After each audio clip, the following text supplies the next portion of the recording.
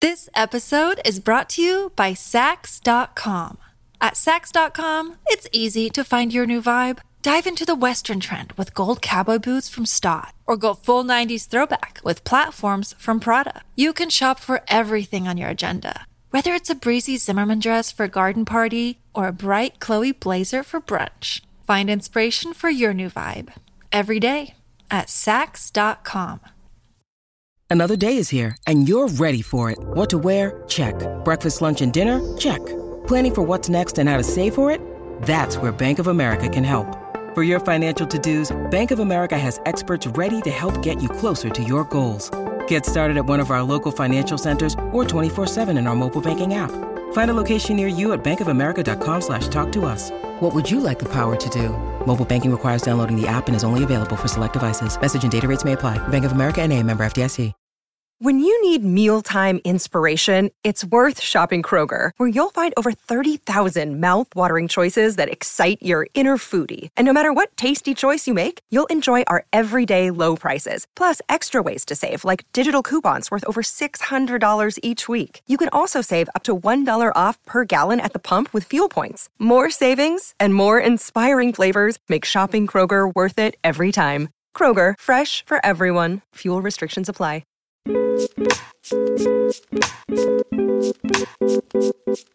Hey baddies. Hey. It's Elizabeth. And Alex. Welcome to the True Beauty Brooklyn podcast. Welcome. If this is your first time listening to the show, Alex and I are estheticians in Brooklyn, New York, and we get to see you here every Friday to teach you everything that we know about beauty and skincare while learning a thing or two from our friends and guest experts that come to hang. And today we're speaking with an incredible artist, an activist. She's also a fashion designer, Korina Emmerich, and she's the owner of Emmy Studios. Emmy Studios is a New York-based clothing and accessory brand that Korina built in Brooklyn, which we love because we live in Brooklyn. She built it on the backbone of expression, art, and culture, leading the charge to embrace art and design as one and weaving it into her brand history. Originally from the Pacific Northwest, her colorful work is known to reflect her patrilineal indigenous heritage from the Coast Salish territory, Puyallup tribe, with a strong focus on social and climate justice while speaking out about industry responsibility and accountability.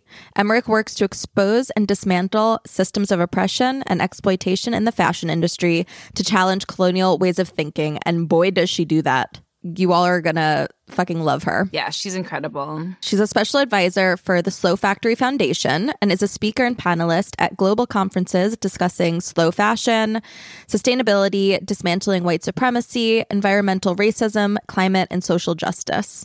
She just does it all. She also works as a community organizer within the Brooklyn-based Indigenous Kinship Collective, a community of Indigenous women, femmes, and gender nonconforming people who gather on Lenape land to honor each other and their relatives through art, direct action, education, and representation.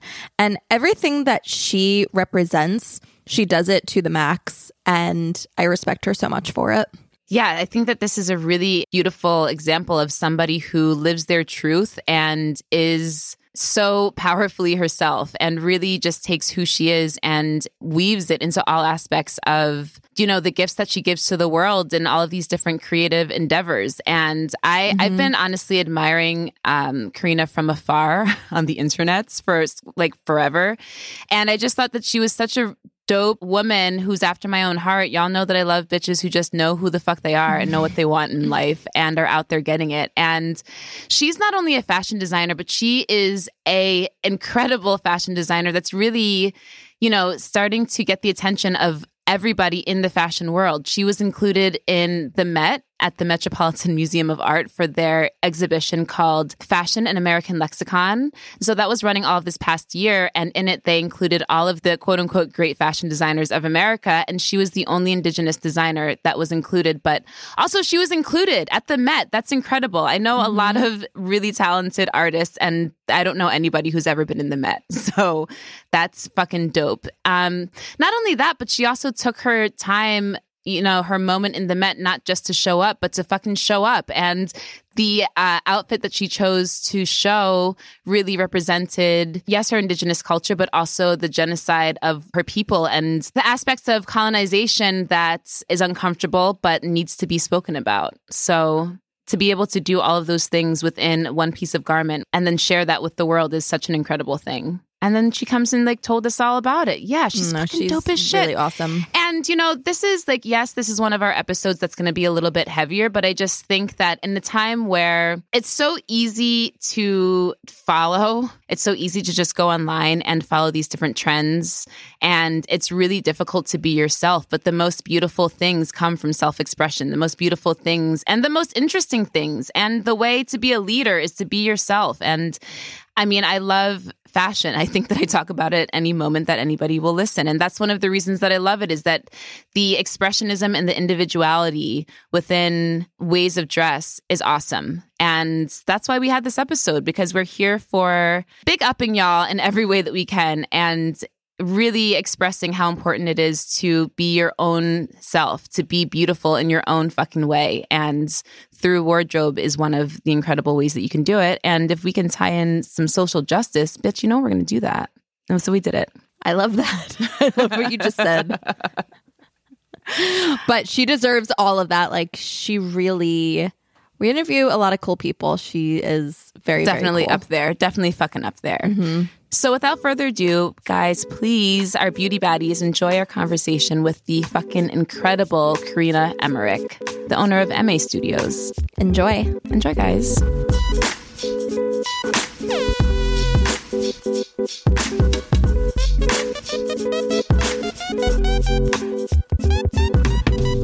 I'm actually going to introduce myself in Lushootseed, which is our language. So, hat shlachel, twagwalapu gwalapu daishan, desayaya chalap, Korina Emmerich Tiedstat, spoila popschen, Frank Emmerich Tiedstat ad Tiedbad, spoila popsch Tiedbad, Deborah Morris Tiedstat ad Tiedskoy, pastad Tiedskoy, aslachel alto lenape hoking. So I just wanted to introduce myself in Lushootseed, and I'll translate it. My name is Korina Emmerich. I am Puyallup. My father is Frank Emmerich, who is Puyallup, and my mom is Deborah Morris, who is white. And I currently live in Lenapehoking, also recognized as New York City. And it's just really important for me to introduce myself in my language, because that's something that was taken away from us and outlawed, and that our people were killed for. So as you may know, I'm a big fan of insubordination. So I love speaking my language on public platforms to just prove that it is not dead and that we're bringing it back. Thank you for introducing yourself in your native language. And that was so beautiful. Thank you so much. It really was. Thanks. I'm also an artist and a fashion designer. Yes, I was going to say, who are you? Tell us more. Now we're really intrigued. So I am Indigenous on my father's side. On my mother's side, I'm white. So I'm mixed, and I am an artist and fashion designer. I'm also a community organizer, maker, thinker, critical analyst. I usually say that my work exists at the center of aesthetics and education. But, fashion is my medium. And so I think that's what I'm most well known for. So I run a company called ME Studio. And we are actually gearing up for New York Fashion Week right now after presenting 2 shows, one in Toronto at Indigenous Fashion Arts Festival and one at the Santa Fe Indian Market at their Centennial Gala event. So it's been really busy for us Indigenous designers, but that's a really good thing. Yes, that's incredible. I wasn't aware of the other Indigenous fashion weeks that had been going on. Would you mind telling us a little bit about that? Yeah, so the first one I did in June is run by Sage Paul, who's just a complete powerhouse, native matriarch that's so dope. And she runs Indigenous Fashion Arts, which is an all-encompassing panel events, fashion shows, art shows, all different things, music. It's becoming an absolutely incredible event up in Toronto, Canada. And the other one is Santa Fe Indian Market. So we just celebrated the centennial. So it's 100 years of the Santa Fe Indian Market down in Santa Fe. And it's one of the biggest vendor markets. And the fashion show has been going on for a few years now and has become the most popular event of the entire market weekend. So it's been, it's just so incredible to get invited. It's such an honor to be invited to these things to show my work. I think that also our friend from Ashi Beauty was there. Oh yeah, we worked together before. Oh, no way. Yeah, she's incredible. I love her. The best. We have a pretty small community, so we're all really tight. Yes, I think actually we're going to have her back on our show next month. I think she's going to be back in New York. That's awesome. Yeah. So I found out about you because, well, actually, I first learned about you, I think, through the Slow Factory. And then for some reason, you started following us on Instagram, and I felt so seen. I was like, oh my God, does this mean that we're like making it this really fucking dope I feel like I remember you telling us? me. Yeah. I did. Yeah. But also because, I love fashion. I love makers. I love creators. I love women who are just doing things and who are not afraid, who are unapologetic, and who are also able to weave social justice through their work. And I see all of that in you. So I love, love, love that. But also you were included in the Met's exhibit, American Lexicon. Yeah. In America, Lexicon of Fashion is the title of the exhibit. Yes. And this was one of the longest running fashion exhibits at the Met, I think, ever. But two is they really highlighted the great American fashion designers of our time, yourself included, which is huge. Yeah. Huge. If people don't know what the Met is the Metropolitan Museum of Art in New York City. It's one of the greatest art institutions of our nation, of the world, really. And I just think that that's so incredible that you were included in that. Can you kind of talk to us a little bit about what that looks like for you and the garment specifically that you included in the show? Yeah. It was a really shocking ask. I got an email. It was actually on my birthday, which is so funny. Awesome.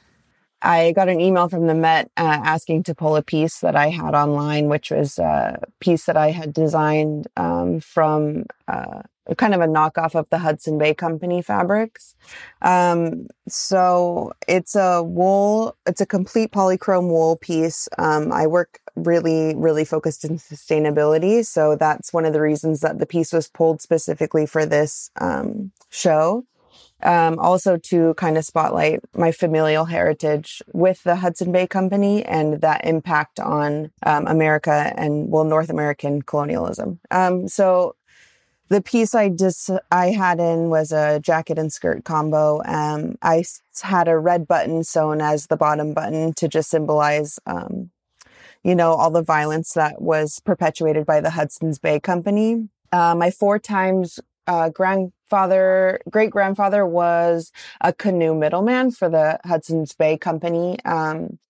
So it's the reason that my family ended up coming from the East Coast to the West Coast 4 generations ago, where my family still resides today. And I find it very interesting that I'm comfortable here on the East Coast now. I've been living in New York for 13 years. So yeah, the piece was basically just to spotlight the, colonial violence at the Hudson's Bay Company, and also spotlight my mission in sustainability.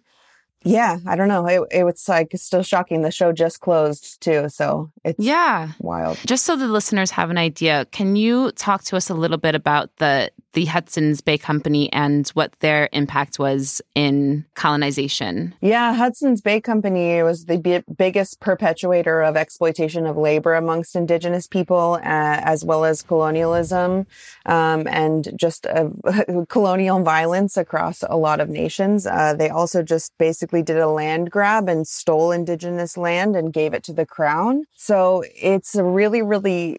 Can I curse on here? Of course. Yes. Okay. We encourage cursing. Okay. I usually curse. So It's a really fucked up history. And they also just monopolized like the majority of the supplies. They would exploit trade at the forts as well. Like, a European dude could go in and get like a gun for like 3 pelts, where like an indigenous person would come in on their own land and they would charge them like 3 times as much or like 300 times as much, depending on how they wanted to. So they were completely in control.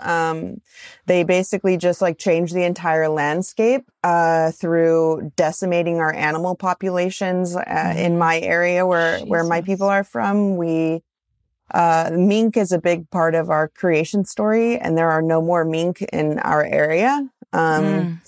And this is all because of colonialism. It's an ongoing thing. It's not something that happened way back then. I think it needs to be known that we are currently fighting occupation every single day. So that's like a big part of like what I try to talk about in the fashion industry. And I would love to write like a book one day about the impacts of colonialism in fashion from my family's perspective.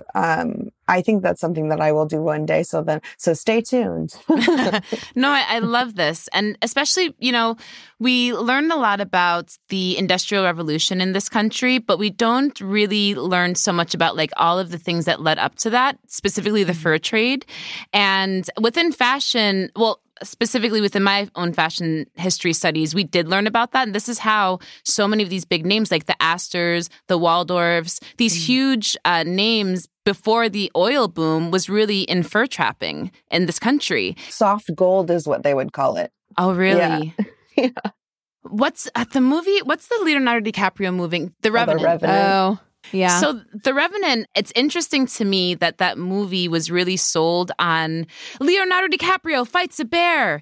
But when you watch the film, it's really about the colonization and the industrialization of America seen through a white man's eyes. However, the white man, because he had a child with an indigenous person, in this case, the way that I saw it was supposed to be the indigenous person. But in watching that, the silent understory of how fur trapping, industrialization really fucked so many Native people. And also when you see the side stories and you see like these white men just like raping these women and just like the subtleties that to me, I was just like, this is what this movie is actually about, but you can't say that because that doesn't sell.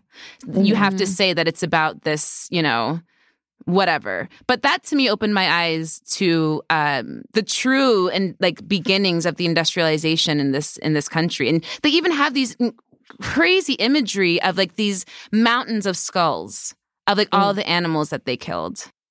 Oh, yeah. That's like a very popular imagery when they completely decimated the buffalo population as well. Yes. We're very proud of that.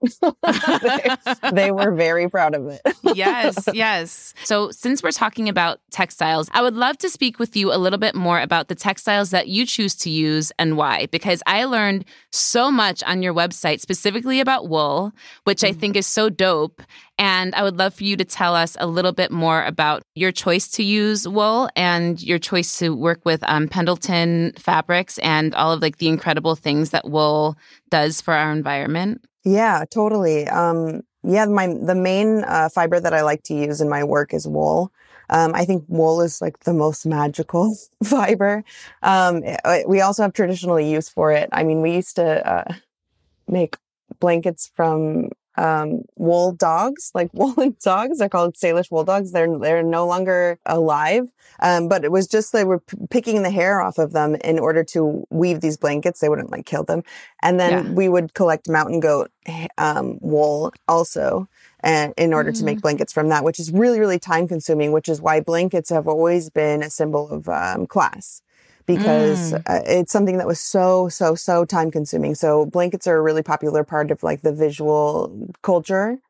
And then when the Hudson's Bay Company came, it became more likely used in order to be traded or sold. And it still was a status symbol, especially based on the dye batch that you would get or anything like that. So So I love the history of wool. I also grew up just like surrounded by wool blankets, which is like really common in most native houses. And, we would get wool blankets from like raffles at a powwow, or, I was gifted my first blanket when I graduated high school, from my father gave me my first blanket. So it's always something that is, like traditionally important to us. So I really want to use wool in my designs, not only because of that significance, but also because wool is a renewable and regenerative fiber. And I use a lot of cradle to cradle fibers, which is my EcoWise wool, which I do get from the Pendleton Woolen Mills on the Northwest. So cradle to cradle is a product that remains like continuously in circulation where there's no waste. So instead of just cradle to grave, it's a renewable fiber. So it continues, instead of creating poison to the soil, it creates nutrients for the soil.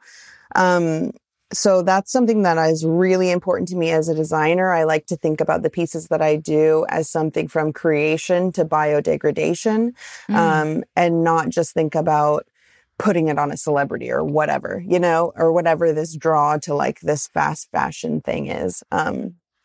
So wool is also, let's see, I don't know. It helps regulate the humidity. It absorbs like a third of its own weight without feeling wet. It's really funny. If you put wool in plastic, you'll open the plastic and it will be totally wet inside. It's like really gross. So I also don't ship with plastic. I only use brown paper. So let's see. It also promotes better air quality. It's better, like basically air filtration for your house.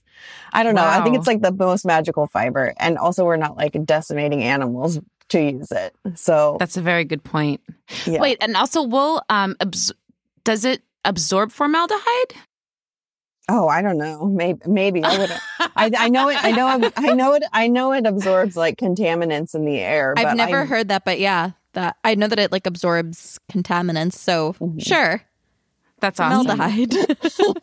Well, do you know what's also interesting about that is, I love hats, and especially during the summer, because I really don't do well in the heat at all. So I'm just constantly trying to figure out how to keep myself cool. And I didn't understand why felt hats like were a thing, like why people, especially in the South, would wear like these felt wool hats. And this makes perfect sense because it actually pulls the sweat off of you, even though it feels kind of warm. Yeah, it wicks moisture. And then that's my favorite thing about wearing wool. I think it's really multi-seasonal, but also I run hot. I run super hot. I'm from the Northwest. And so like this kind of humidity, my body cannot get used to it. But like wearing wool in the wintertime, like, and especially with like a cotton, lining, it's like the best feeling because you don't get all sweaty and gross and like trapped in your polyester jacket, I hate polyester. I hate polyester. I fucking hate polyester more than anything. My goal in life is to have only like natural fibers on my body at some point because I run hot also. I sweat a ton. I'm just like always clammy. It makes me smell. And so it makes me stink. Exactly. And then I realized like, when I'm wearing more natural fibers, it's like, it's more breathable, but then also like the stink doesn't stink to me. Also, I can wash the stink out. Like, it's not all that stink. Tell us more. I agree. There's something about getting older that like I cannot wear synthetics. It's just like They feel uncomfortable to me too now. Also, I feel like I don't know, polyester especially doesn't feel good on my skin. If I look at the tag in anything, if I'm buying something and it has polyester in it, I refuse. Especially if it's over $100, bitch. What am I paying for? Plastic? Sorry, I get very frustrated. Yeah, I saw Oscar De I don't know, a very high-end designer gown. I won't finish that, but it was like $8,000 and it was made from like nylon. Oh my God. Yeah, it's wild. I was just going to say that I really love wool. Like I have a bunch of wool socks and it's, in the winter, I found like if I wore thick socks that were of other material, they would just, I don't know, my feet would feel sweaty. They would smell. When I wear wool socks, they just, I don't know, they're perfect. They're never really sweaty. I feel like they don't really smell at the end of the day. I don't know. It's kind of life-changing. I didn't start wearing wool socks until I was like in my 30s because I didn't know. I have to start making socks with that pitch. Yes. Yeah. Wait, okay. So speaking of you making things, this is one of the other reasons that I was really interested to speak with you is because we were talking with our producer about textiles and about weaving. And this kind of got me down the rabbit hole of just like these ancient wefts and weaving and all of these things. And and this is so stupid, but it's the year 2023, is I never thought about what it takes to take a piece of fiber from that and turn it into like an object of clothing. And so I imagine that weaving is a lot of your culture and your heritage also. And also, even when you're talking about blankets, like that blankets are this treasured thing, that made sense. I was like, yeah, because they are taking the actual raw material, turning it into something that can be woven, figuring out how to weave it, and like creating this masterpiece. So I don't know, any thoughts? Anything you'd like to speak about like that? Like specifically, I guess, about the importance of passing on traditions. Yeah, absolutely. I mean, it's so loaded to talk about that kind of stuff. I'm not trained as like a traditional weaver at all. I would never speak to that in that way. There are people in my tribe who live on the lands. I obviously don't live in my homelands. I'm a city girl. But anyway, so it is really, really important in our cultures. It's something that was lost. Oh, no, we didn't lose it. No, it was taken away from us. Right, okay. Right. There's that word. It was taken. Yeah, it was taken away. And so now, our generation right now, it's so freaking cool to see it. Like, people are bringing back their languages and like traditional teachings and all this stuff. And like, I just did the Santa Fe Indian Market, and I worked with my friend Tiffany Vanderhoop, who is Haida and Wampanoag, and she is a jewelry designer who's bringing back traditional weavings. And I got to sit with her, and she talked to me a little bit about the way that they were bringing back the weavings, that they would really go to these like ancient textiles and deconstruct them in order to learn how they were weaving them originally. Wow. And so then that's like one way that is being learned and taught and passed down. Another way is like, I had the honor of working with Aileen Sparrow, whose mother is Deborah Sparrow, who are really important to Coast Salish weaving. Their family is like one of the biggest proponents of bringing back Coast Salish weaving, traditional Coast Salish weaving. So it's really coming back, and it's so amazing to see all these like reinvigorations of these kinds of things that we can do now because, it's like legal and we're not getting killed for it. So it's just really, really inspiring to see all the people who are working to bring back these traditions. It's so incredible because like I just said, I kind of feel like this with my food also. Like I'm privileged enough to be so separated from like the act of actually like raising and killing my food than to like, the chicken breast in the refrigerator that I have no concept of what that looks like. And it's the same thing with clothing. Like I really didn't even think like, yeah, how does this go from being cotton to being something that you can wear? You don't just iron it down and it like magically becomes one. So one is like, thank you so much for doing the work to bring light to these things. But, these are crafts. It's art. And art has so much wrapped in it. It has culture. It has stories. It has like who we are. It has like the earth. And it's so awesome that you and your contemporaries are really working to like remind us and bring light. Not even remind us, tell us, because we don't know. Yeah, it's so true. I really believe artists are storytellers, I think that's what the point is. Yeah, 100%. Oh, it's so beautiful. I always loved, because I grew up on Long Island, we learn a lot about different tribes, especially the ones who were present on Long Island. And I do feel like, especially being from there, that we maybe learned about it more in school than other people did. Well, come to find out, some people didn't learn at all, didn't even know that your people existed. Yeah, I think we had like one paragraph. Yeah, like that's insane. We did like I feel like every year in elementary school, we had like we'd have like a week about it. And which I appreciate, but just like, I don't know, obviously so much was left out and it makes me sad. Yeah, a week. Yeah, a week. A week. When I start to think about history, right? We think about history and all we know is European history. But there are thousands of years before that. Like when we're talking about, like medieval history or whatever, anything from medieval history to current times is really modern history. The United States wasn't even, quote unquote, discovered then, which means that there were people that were here for thousands of years that had their own history, that had their own languages, that had so much culture that we know nothing about. We just know from like yesterday. And that is wild. I'm telling you things that you already know, Korina. I'm sorry. But it's just like, I sort of just like came to this realization, you know, and like the Great Awakening, right? Like all of us waking up and being like, wait, we were all taught this bullshit, but there's so much more. Because when you look around, especially in New York, when I look around, I don't just see white faces. I don't just see bodies that look the same as mine. I see like every rainbow. I see so many different bodies, so many different faces, and we all fucking came from somewhere. So like where? Because we only heard about one place. Yeah, I love New York so much. And I tell my family this, I'm like, my favorite thing is that I'll walk down the street and rarely hear English. Like, and I feel like I live in Flatbush. I feel like I live in a utopia, you know, like everybody's different. Everybody just like, we're all just like waving at each other. It's like a family neighborhood, you know? Yeah. And like, I love it so much. And that's one thing that I think was really important for me to get away from the Northwest, and come here, is that I learned so much about so many different people and about different ways of living, and just like really, really learning to like accept and acknowledge people. You know, it's like, I don't have to know everything. I don't need to, but just for us to live together and support each other is so important as a community, even in as diverse of a community as Brooklyn. And those are kind of the teachings that you can take back home later in life too, you know? Totally. I love our city. I love our city, and I love that you're in Flatbush. I was like, neighbors, hey, I'm definitely coming to the studio soon. Okay. Will you speak a little bit on like some of the barriers to entry into the fashion industry for other minorities? Because something that is really incredible to me is like, there's one thing to make clothes, and there's another thing to be a fashion designer, and there's another thing to be accepted within the greater fashion design community, to be accepted within, you know, the fashion, what is it? The fashion FDC? CFDA. CFDA, thank you. Fucking letters. We're going to say the FDIC.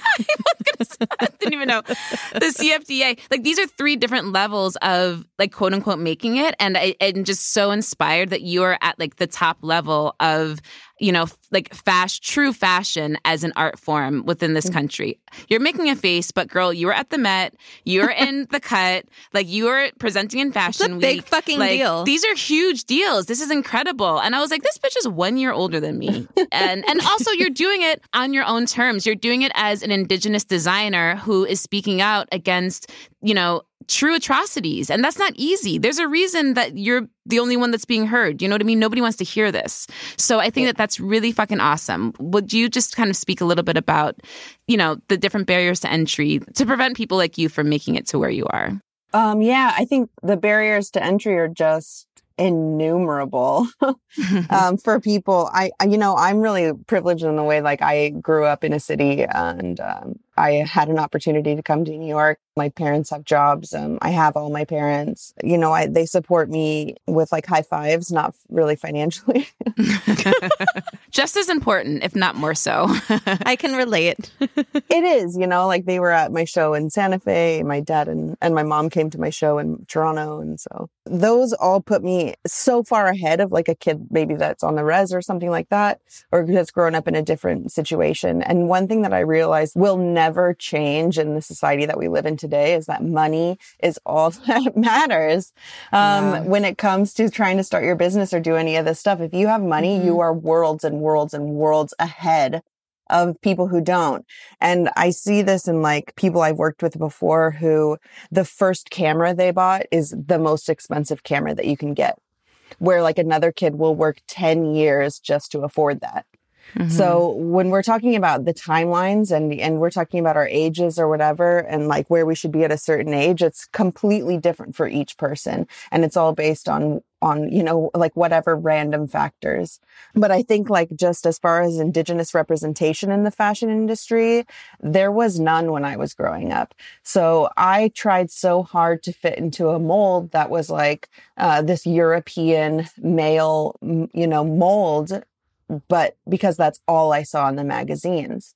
And then it took me so long to realize that the only way that my work will have significance and importance is if it comes from me and my stories, that I'm not trying to fit into somebody else's mold anymore. And as soon as I realized that, like literally like, fuck it, I'm doing what I want, is when all this stuff started happening and people started paying attention to what I was doing. And I've always been quite political in my work. I've always spoke truth to power in my work. I've had friends tell me I would be more successful if I was less political. I've had people ask me how tight are my morals on ethical labor if they wanted to start something and wanted my help. You know, I've had so much of this overarching thing of like, these people see fashion and think that if you're a designer, you automatically have money, or they think if you have followers, you automatically have money. And like, I have all these successes, and the problem is that they're visual successes and I'm so proud of them. But the flip side to that is that I live in capitalism and working as a sustainable designer where I literally do everything myself is not conducive to surviving in this world, because we're so obsessed with hustle culture here. And I work so hard every single day, but it's not all just selling products to people and selling garbage to people in order to continue to build myself up. And one thing that I always say is that the detriment of many is not worth the success of one. And the entire fashion industry is built on exploitation of labor and resource extraction. So it's beyond difficult to become like a part of this industry. And it's so funny that you brought up CFDA, because I really do like to push back against these institutions who I think are just really missing growth or whatever by including Indigenous designers. CFDA had us come on and do some panel event. And I said in the event that I think the CFDA just realized that we still exist in 2022. Is that the Council of Fashion Designers of America has no Indigenous representation and never has. Wow. Anna Wintour's fucking Bob just went flying. Yeah, but it's like when you're growing up and you think, this isn't right. This isn't right. You know what I mean? And then you're like, that's dumb. And then you're like, wait a minute, I can actually say something. And if I have the opportunity to, I'm going to say something. And I've said before, you know, I get invited to these very bougie rooms or all this like fancy stuff. And I have no interest in making people feel comfortable. You know, I really want to create something. And if it's not a financial success, then I hope I leave some other kind of legacy behind me. And I hope it's more than just clothes and shoes.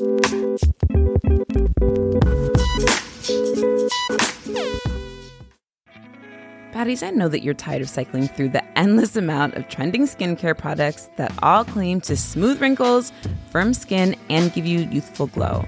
But they don't really deliver results at the end of the bottle. I know that y'all know about this, and I know that y'all know which ingredients are going to work for you, because that's what we do on the True Beauty podcast, right? We inspect our products to make sure that they have the great ingredients that we need to have all of those beautiful things.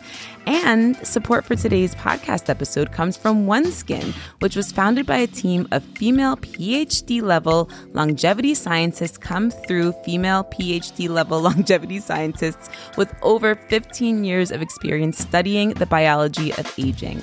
Y'all know that's who you want to create your beauty products. So after testing thousands of peptides, they discovered the S1 peptide, which is scientifically proven to target age cells, which we also know are called senescent cells, which are the main source of aging and actually reduces the biological age of skin by several years. Y'all, their flagship product, the OS1 Face, is clinically validated to improve firmness, fine lines, and overall tone and appearance. And I took a look at these ingredients. I know that they do what they claim because it has incredible omegas. Y'all learned about the incredible things that omegas do for our bodies in our omega episode.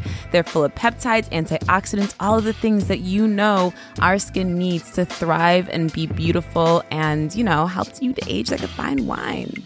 So leveraging their in-house cutting-edge R&D platform, our beauty baddie scientists were able to measure the efficacy of age reversal molecules in their lab.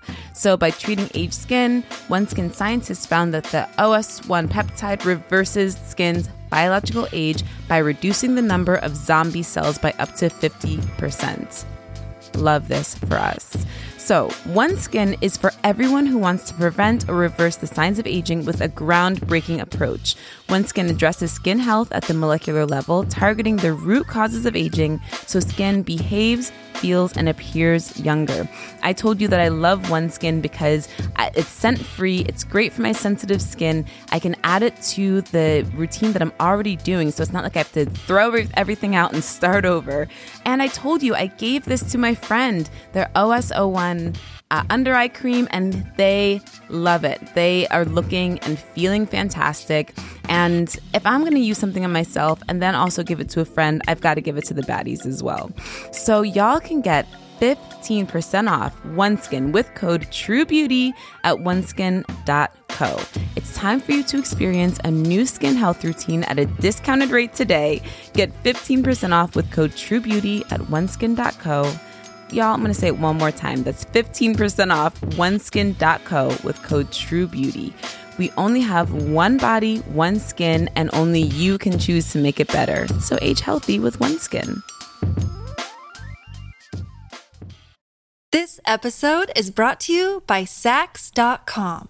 At Sax.com, it's easy to find your new vibe. Dive into the Western trend with gold cowboy boots from Stott, or go full 90s throwback with platforms from Prada. You can shop for everything on your agenda, whether it's a breezy Zimmermann dress for a garden party or a bright Chloe blazer for brunch. Find inspiration for your new vibe every day at Sax.com.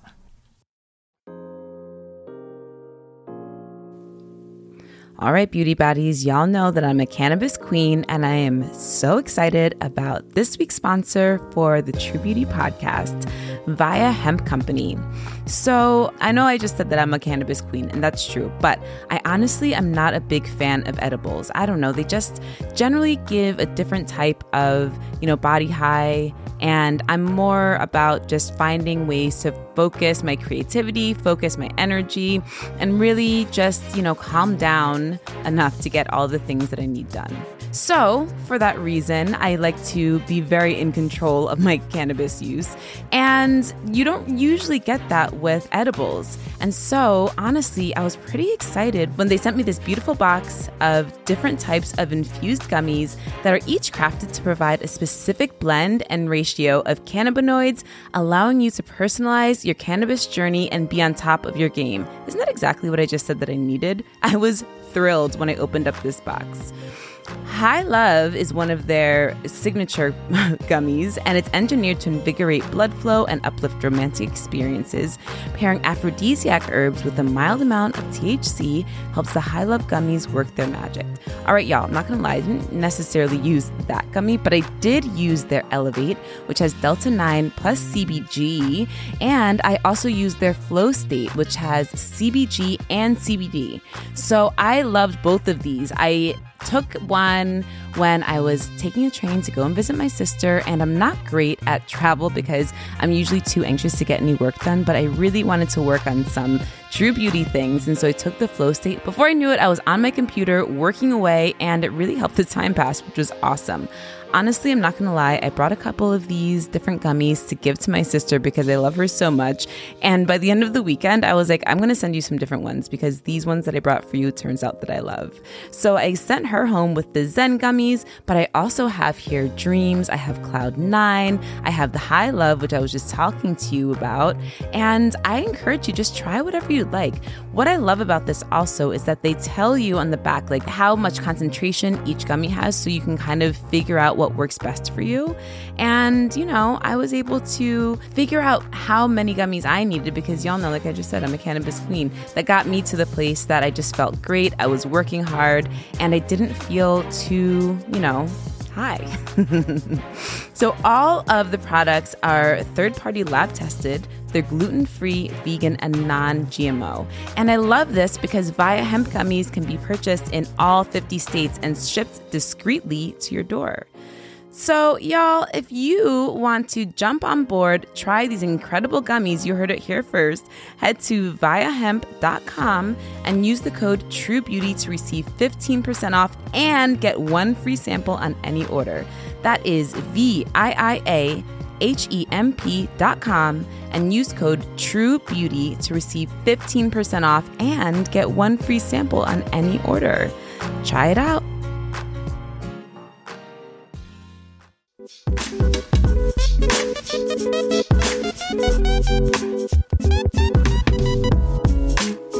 You're in such a unique position, and it's fucking awesome that you've taken it kind of like into your own hands. Mm-hmm. You could just kind of go with the flow. You could. It would be easier, right? Like, yeah. But you're not. And I really respect that. Yeah, thank you. I actually just got kicked out of a millionaire's party. Oh my God. I'm like, oh my okay. God. That is an accomplishment.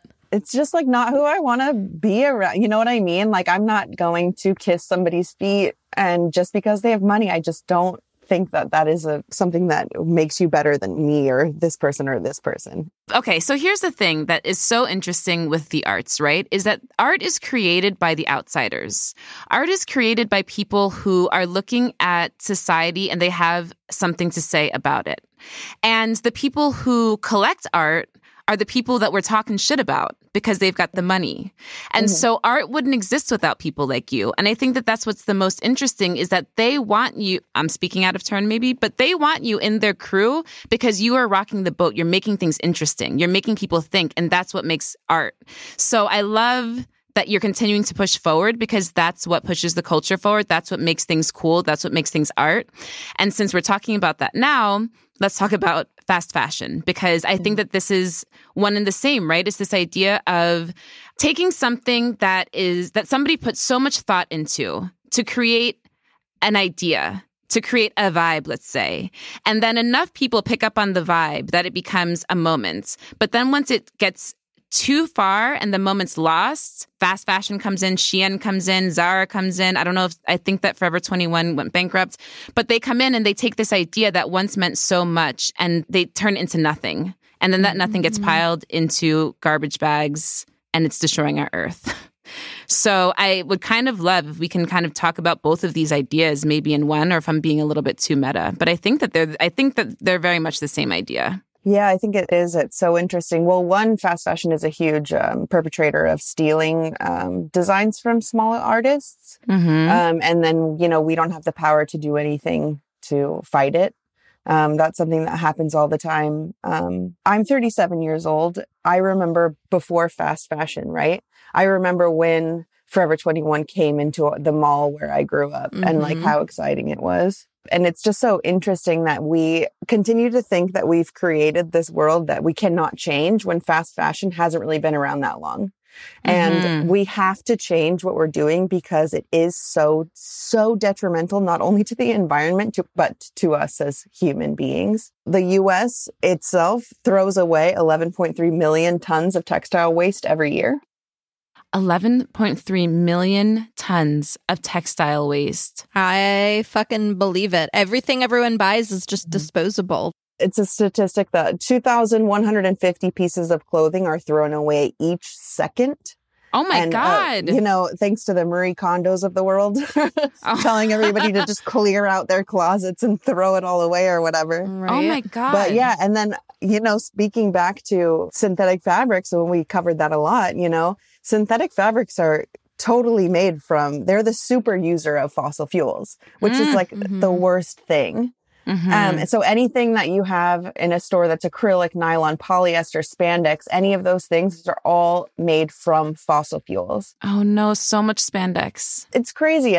But the entire story is just nuts. So like the fashion industry now accounts for about 10% of like our total carbon emissions, which is a lot. 10%? 10%, which is more than the entire airline industry combined. Oh my God. I read that recently. And the entire shipping industry combined. So the fashion industry, which is the second largest industry in the world, is producing 10% of global carbon emissions. And that's all for the global West consumption, right? Oh my God. It's sick. Sorry, I didn't hear these stats before. This is very upsetting. I love fashion. Oh, it's insane. I'm obsessed with fashion. I love it so much. But I mean, obviously, right? You literally dedicated your life. I know. It's a wild. So also like textile production is, I think it's responsible for 20% of global clean water pollution. So, and that's just from like dyeing and finishing products and also 20%. Washing synthetic materials in water. So, which all end up in our ocean, which are now like inside of our bodies. Oh my God. Because if we eat anything that comes from the ocean, now it's internalized. But the thing that's so wild about this is like we as human beings created this monster because we wanted to make the luxury of fashion, which was only afforded by a few, which is a very exclusive thing, into something that was for the people, right? So that's how fast fashion became so prevalent. But it just took off into this place now where it feels like there's no return and we're literally drowning in our own clothes.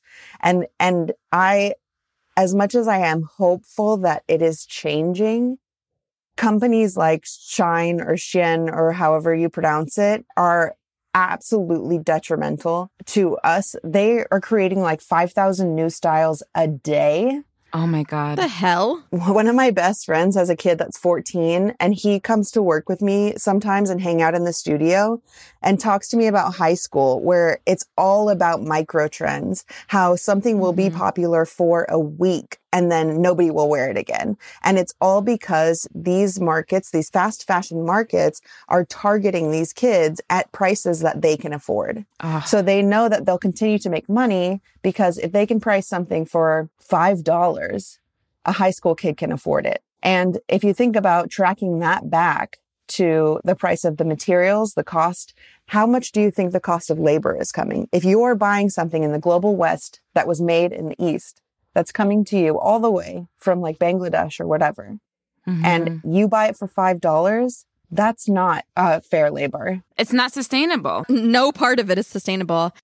I mean, I was just thinking, like, as you were saying that, how it's all just like a fucked up cycle because it's like, you know, I think of like, I shop a lot secondhand, like whether it's for furniture, whether it's for clothes. And I started doing that in high school just because that's what was affordable to me. And I just kind of stuck with it because also in my 20s, that's what was affordable to me.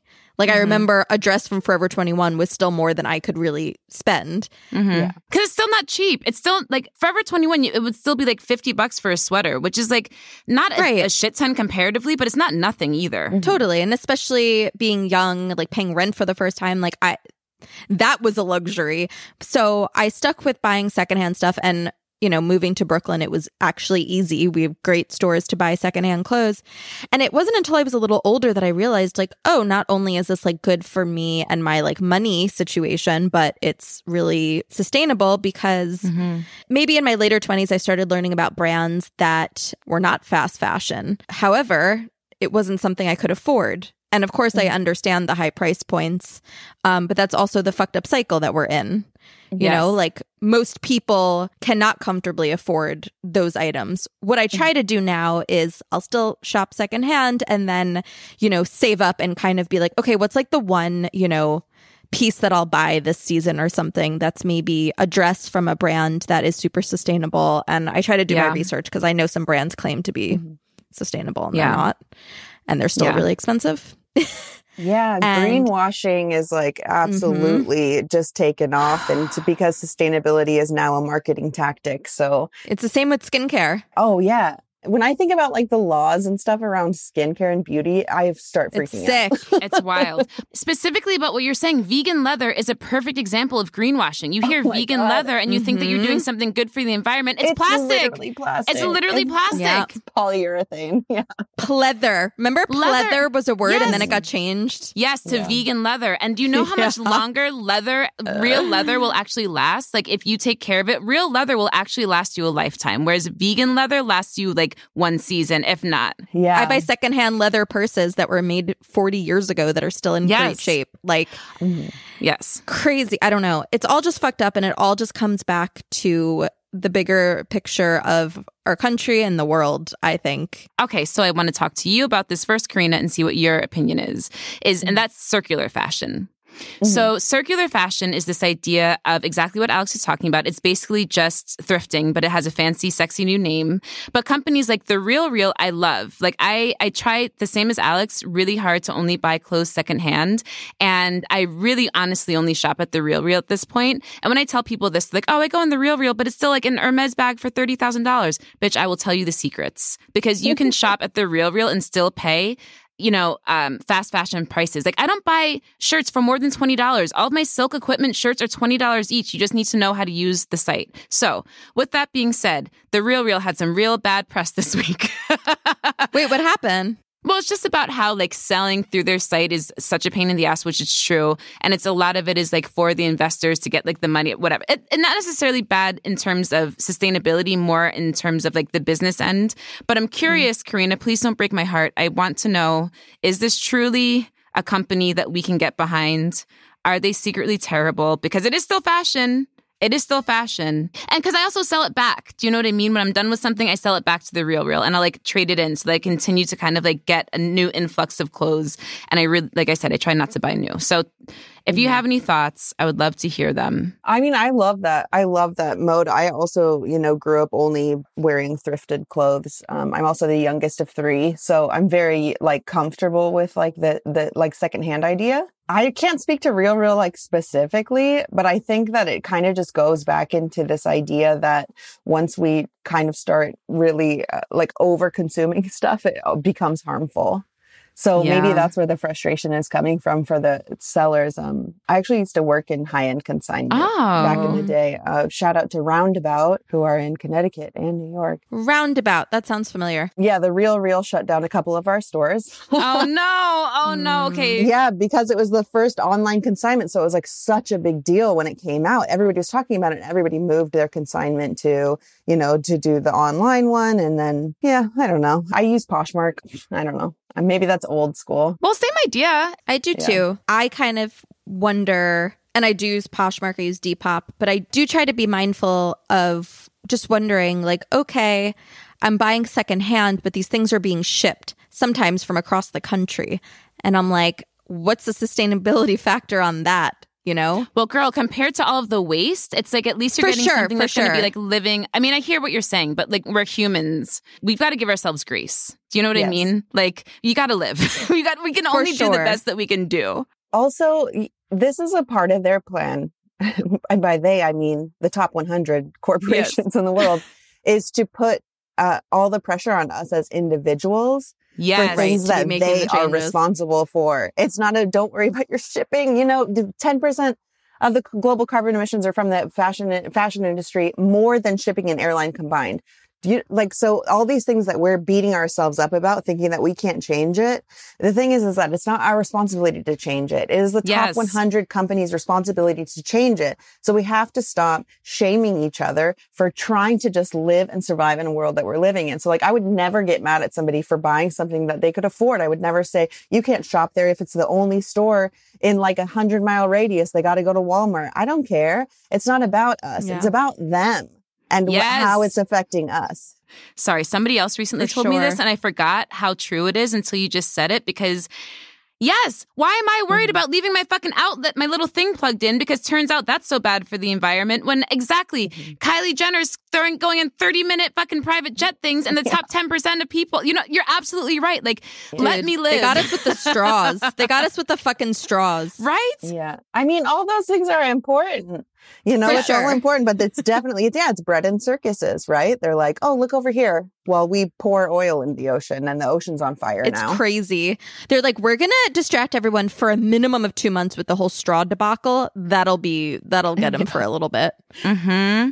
Yeah. And that's something I also say, we talk a lot about you cannot buy sustainability. So if people are trying to sell you sustainability, that is just like the opposite of what sustainability is. And I say, absolutely. I do not sell sustainability. I work in sustainable practices and you can support that practice, but I'm not trying to sell you some sustainability. I choose to use sustainability in my work and you can support that. I love this. I love that. I used to live in a house with a bunch of people in Bushwick back when I was in my 20s. And we would organize once a month, basically like a flea market, but it was a free market. And everyone would just bring stuff that they didn't want anymore. And we'd lay it out and people could take stuff for free. And we would do it with food. We would like dumpster food and all that stuff. And I'm not saying that that's like a perfect way to live in any way, but it felt really nice to like not have money as part of the scenario and to have like our own mini like trade economy. Aw. Yeah, bartering. Even if it was just once a month. Yeah, it was so nice. We'd have services that were free also, like people would offer, acupuncture or whatever. But it was just really cool. And I'm like, it can be done. You'd have to have literally everyone on board. Well, this is why community is so important. One of the reasons I'm sure that we all love living in New York, you said it perfectly with the Flatbush, is like these tiny communities. And like from an outsider looking in, it just looks like we're a bunch of ants running around and everybody's in their own little life. But that's not true. It's like we all create these communities, whether it's physical, whether it's digital, whether it's 2 people, 5 people, a block, and neighborhood. But like they're here. And that's why the city is so fucking awesome. And that's why it survived so many years. I always make this joke. You could be a racist, but if you're a New Yorker at the end of the day, bitch, you're my neighbor. You're like, let's get through this shit together. If somebody's coming after us, we forget everything else except that we're all New Yorkers. Let's link up. Let's go. And I can't really say that about a lot of other cities. So I think that what you're saying is absolutely right, Alex, is it starts with like these small communities. It starts with like small groups of people doing these things that amount to bigger things. Rather than exactly what you're saying, these corporations making us feel like, oh, well, it's just on you. It's just on you. And really, it's on them. But if they're not going to do it, we can take some of the power. Seeking the truth never gets old. Introducing June's Journey, the free-to-play mobile game that will immerse you in a thrilling murder mystery. Join June Parker as she uncovers hidden objects and clues to solve her sister's death in a beautifully illustrated world set in the Roaring 20s. With new chapters added every week, the excitement never ends. Download June's Journey now on your Android or iOS device, or play on PC through Facebook Games.